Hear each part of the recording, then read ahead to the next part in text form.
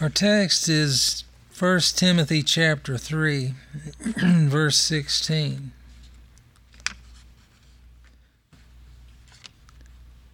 This is what's called the pastoral epistles.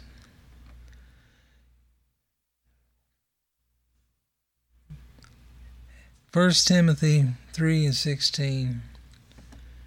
And without controversy, great is the mystery of godliness. God was manifest in the flesh, justified in the Spirit, seen of angels, preached unto the Gentiles, believed on in the world, received up into glory. Let us pray. We thank Thee, our Heavenly Father, for our Lord and Savior Christ Jesus. We thank Thee, Father, for the right and privilege we have to come before Thy throne of grace. We ask You grant us the seeing eye and the hearing ear. Help us to perceive the truths of Thy Word and understand them and apply them to our lives and our hearts. Guide us in the way of truth. We pray for our country that You'd have mercy upon it. Grant us leaders that would fear and honor Thee. Guide us in our endeavors to serve Thee daily. Help us to proclaim the truths of Thy Word to the lost. Keep us mindful and looking for our Lord's return, praying that we'd be found worthy to escape the coming tribulation and stand before the Son of Man. We just ask You guide us now in Thy Word. Grant me the words to speak, the ability to speak. Grant us the ears to hear. Help us to bring honor and glory to Thy name by lifting up the name of Christ above every name. For it's in the name of Christ, through the power of the Holy Spirit, we ask these things, and amen. What's the greatest mystery?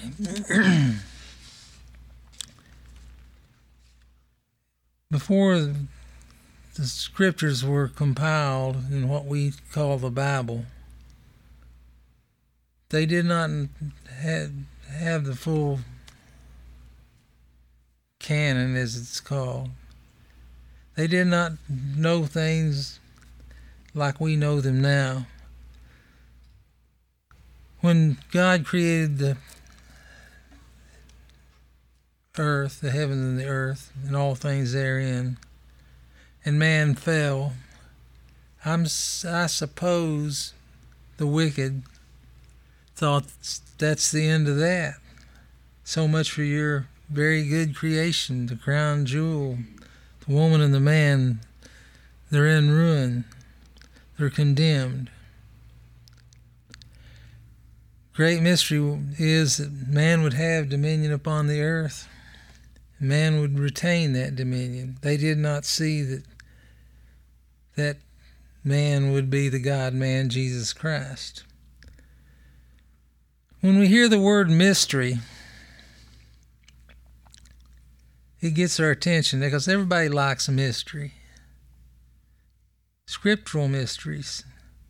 How could the creator of the worlds, who spoke them into existence, that created man with his own hands, why would he want to become flesh?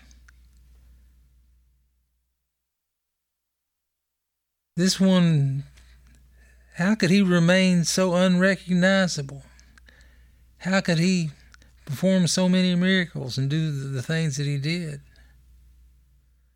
I mean, the devil, when he tempted him, if thou be the Son of God, he knew he was the Son of God. Great mysteries there. That's not all. He bore our sins to the cross, redeemed man, and is coming again. He says, I am Alpha and Omega, the beginning and the ending, saith the Lord, which is and was, and which is to come, Almighty. A lot of mysteries concerning Christ. One might ask, concerning the mysteries of Christ, godliness. Man does not possess it, but how can we appear righteous before God when we're unrighteous? It's simple as that. Faith. in the righteousness of him who died in our place. Moses was not permitted to enter into the promised land because of one transgression.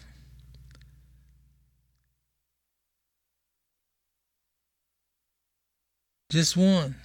We've committed many. Christ raised the dead, fed multitudes, healed the sick. They came to arrest him and didn't even recognize him, because Judas said, "Who it is that I shall kiss." He was unrecognizable. Over in the book of Romans, the 3rd chapter, the 20th verse. Therefore, by the deeds of the law, there shall no flesh be justified in his sight. See, that's probably what the wicked thought when man fell. It was over. For by the law is the knowledge of sin. But now the righteousness of God without the law is manifested, being witnessed by the law, even the prophets. Even the righteousness of God, which is by faith of Jesus Christ unto all and upon all them that believe. For there is no difference in Jew or Gentile.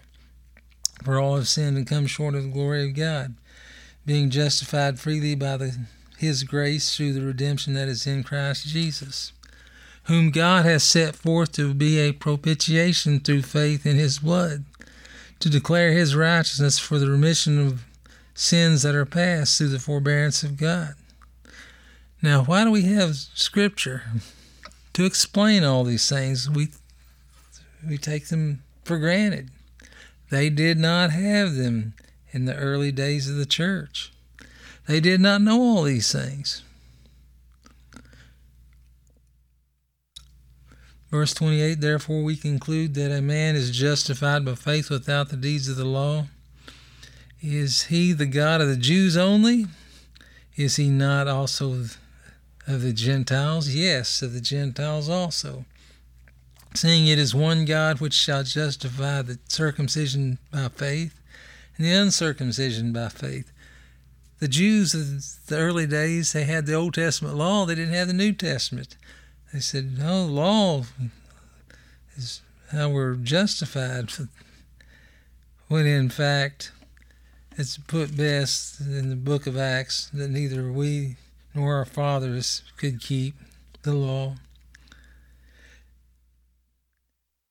Do we then make void the law through faith? God forbid. We established the law. The law was never abolished. It was set aside. We're under grace. That day is approaching where it's going to change. It's going to go back to the Old Testament law dispensation during what's called Daniel's 70th week, which is the 7 years tribulation. It's indeed mysterious.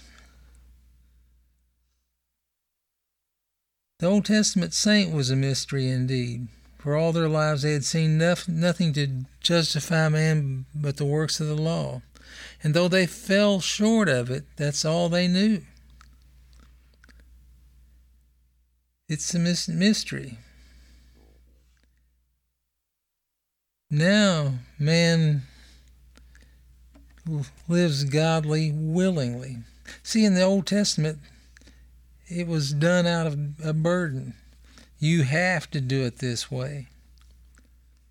I mean, man has a tendency to think that it's all a game. If you obey, you win. If you disobey, you lose. No, it's God's holy law, and it's to be kept regardless.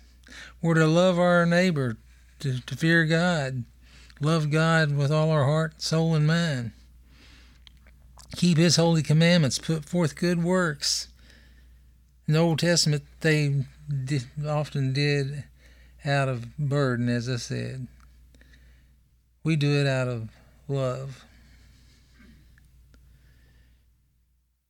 We're justified by faith. That's the great mystery. Colossians chapter 1. Verse 14. In whom we have redemption through his blood, even the forgiveness of sins, who is the image of the invisible God, the firstborn among every creature. And if you think about it, the firstborn gets the property, gets the double portion. He gets the farm, so to speak. We're heirs with him. He gets double honor. For by him were all things created, that are in heaven and that are in earth, visible and invisible, whether they be thrones or dominions or principalities or powers. All things were created by him and for him. Who's him? Tells us plain there in the Gospel of John, the 1st chapter. Can be no doubt. In the beginning was the Word was with God, the Word was God, the same was in the beginning with God. All things were made by him, and without him was not anything that was made. And the Word, verse 14, became flesh and dwelt among us, and we beheld his glory. Verse 17, for the law was given by Moses, but grace and truth came by Jesus Christ. It's plain. He's the firstborn. He gets the double portion. He gets the priesthood. It's all about him. It's that simple. Like I said, the Old Testament law was done out of burden. We do it out of love. Acts chapter 15, verse 5. But there rose up certain of the sect of the Pharisees which believed, saying that it was needful to circumcise them and to command them to keep the law of Moses. And the apostles and the elders came together for to consider this matter.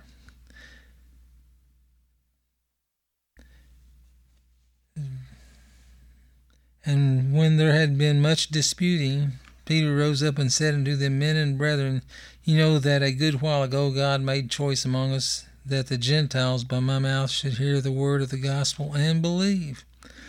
And God, which knoweth the hearts, bare them witness, giving them the Holy Ghost, even as he did unto us, and put no difference between us and them, purifying their hearts by faith.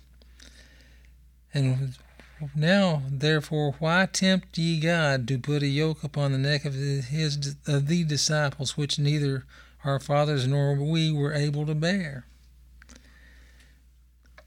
Now we have the law of Christ. We're not released from the obedience. We're under the law of Christ. Love God, love man. We do it out of love. It's the harder of the two laws.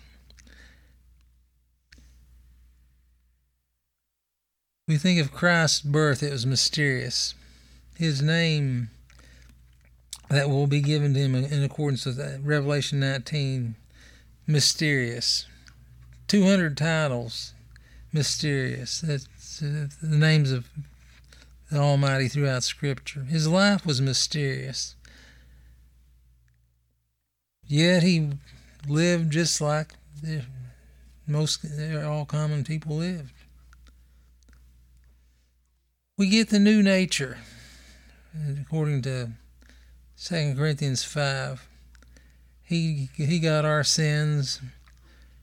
We got his righteousness. It's a mystery why God would want to do such a thing. Why would he want to redeem sinful man? Well, it pleased him to do so. We've already looked at that this morning. John's Gospel, the 14th chapter, verse 8.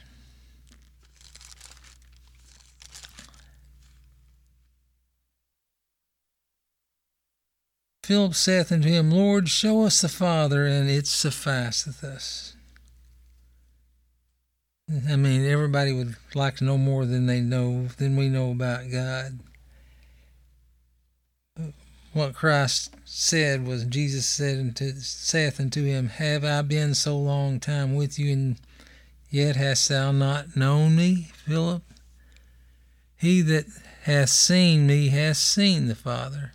And how sayest thou then, Show us the Father? Believest thou not that I am in the Father, and the Father in me? These words that I speak unto you, I speak not of myself, but the Father that dwelleth in me, he doeth the works. Believe me that I am in the Father, and the Father in me, or else believe me for the very work's sake. Verily, verily, I say unto you, that he that believeth on me, the works that I do, he shall do also, and greater works than these shall he do, because I go unto my Father. After Christ ascended upon high, after his resurrection, like on the day of Pentecost, the outpouring of the Spirit, there were more saved then than any one time during Christ's earthly ministry. Of course, it was God working. And he also said, If you love me, in verse 15, keep my commandments.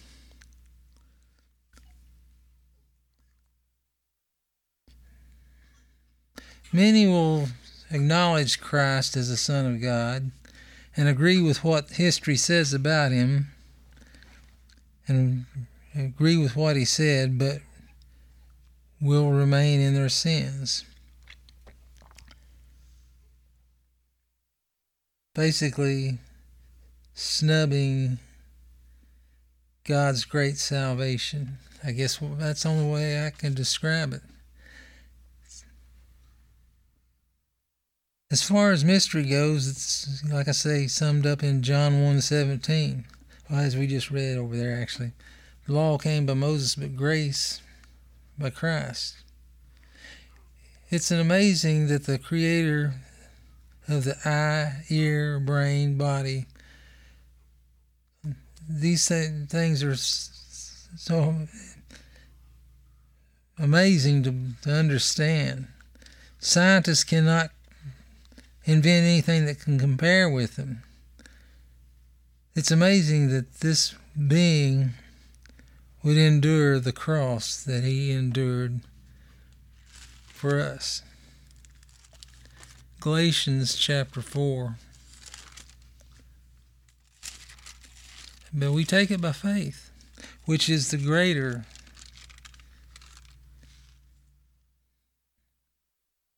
Galatians 4, verse 4. But when the fullness of time was come, God sent forth his Son, made of a woman, made under the law, to redeem them that were under the law, that we might receive the adoption of sons. The mysteries get more mysterious.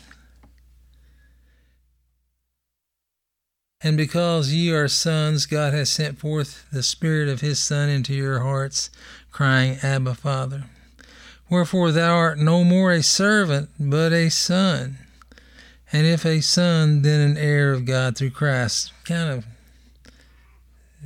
another passage similar to this in the Ephesians chapter 2. Or, well, since we're that close, I'll go over there and read it.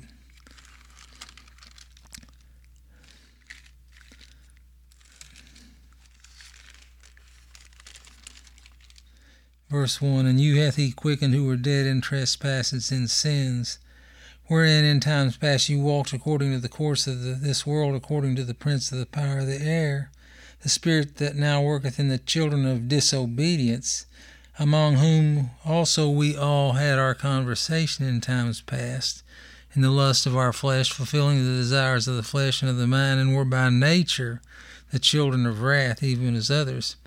Now some would say we were a child of the devil. Look at the prodigal son. He was dead, but he was always his son. We were sons of God. We were dead sons, but as the prodigal's father said, this my son is alive. Amazing, mysterious facts. How God would justify us simply by giving us faith to trust in Him and His blood.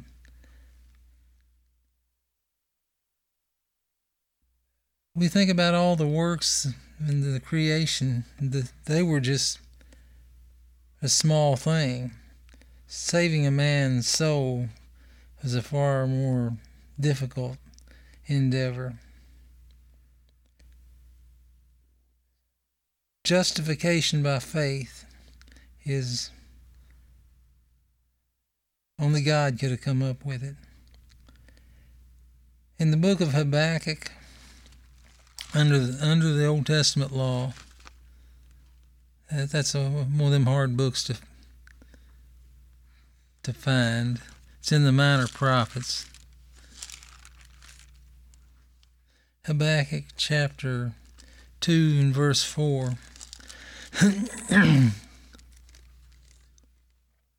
Behold, his soul which is lifted up is not upright in him,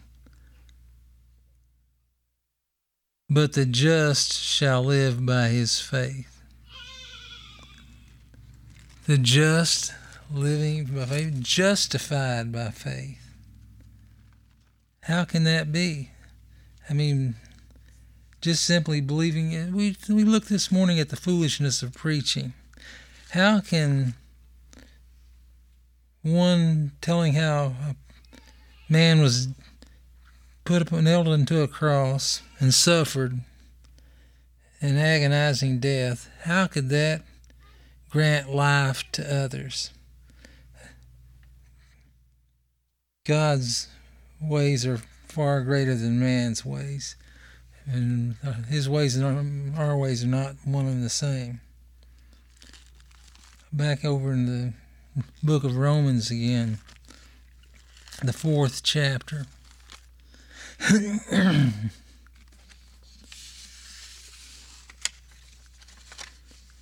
Verse 14. Well, let's go to verse 12. No, hold on a minute.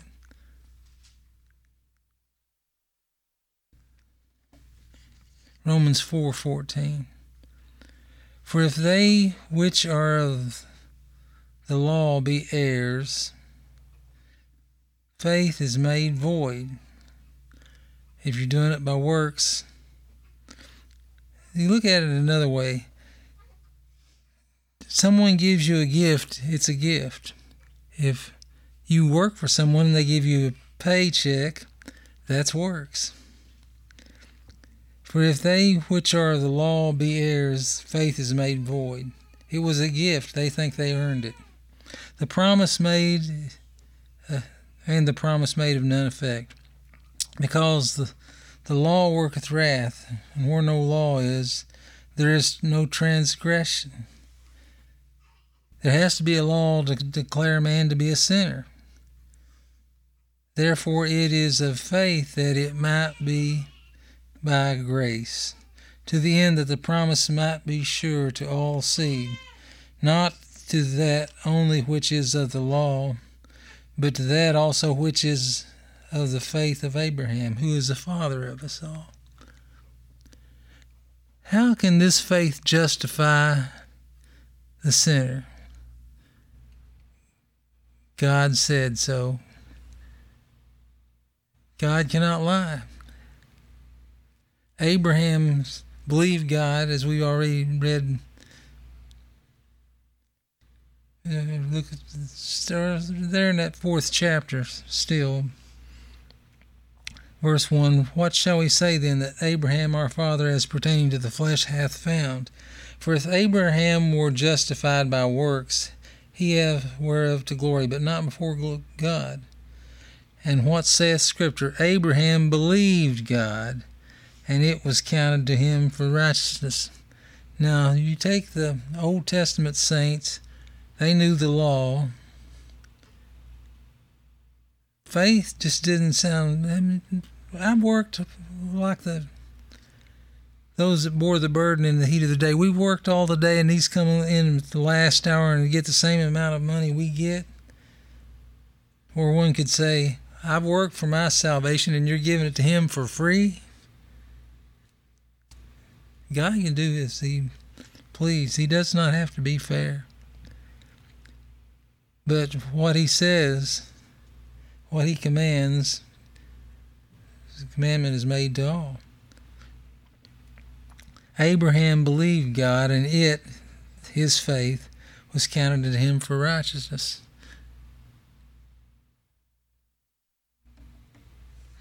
Over in Hebrews chapter, I should have read this in the morning's message. Hebrews chapter 12. Oh, what I should have read was there in Hebrews chapter 13. Wherefore Jesus also, that He might sanctify the people with His own blood, suffered without her out the gate. Let us go forth to Him without the camp, bearing His reproach.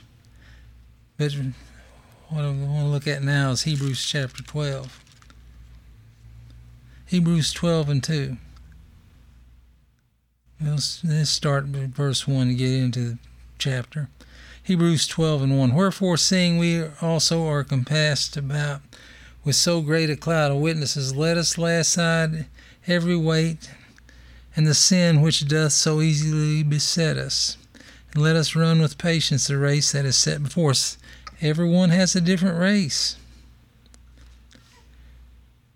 The witnesses are the heroes of faith. They're on the grandstand watching. Verse 2, looking unto Jesus, the author and finisher of our faith. That we brought out some time back, what we read in the book of Philippians, the first chapter. Philippians, the first chapter, verse 6, being confident that this very thing which He hath begun a good work in you will perform it unto the day of Jesus Christ. If one makes a decision, they can change it, but that right there tells us if Christ began, He will finish it. Back to Hebrews 12. Looking to Jesus, the author and finisher of our faith, who for the joy that was set before Him endured the cross, despising the shame, and is set down at the right hand of the throne of God. It's as good as done. There in the book of Romans, the 5th chapter, I think it's 5th chapter, verse 17, God told Abraham, as it is written, I have made thee a father of many nations. Before, at that time, he didn't have any heirs. Before Him whom he believed, even God who quickeneth the dead, and calleth those things which be not as though they were. It's as good as done. I used this illustration before. There was in the days of England of old, there was a school for young boys. Teacher gave them a lesson on faith. Held out a pocket watch. Good thing to have at that time. Not everybody had one. Offered it to the head of the class. You want it? No. I'll pass. Next guy? No, I don't want to. They wouldn't take it. None of them wanted to put the man out. Then he offers it to the simpleton of the class, and he said, well, yeah, I'll take it. He hands it to him. One of the students, well, surely he's not going to keep it. Oh, yes, he is. That's faith. You take God at His word. Simple as that. Let us close in prayer.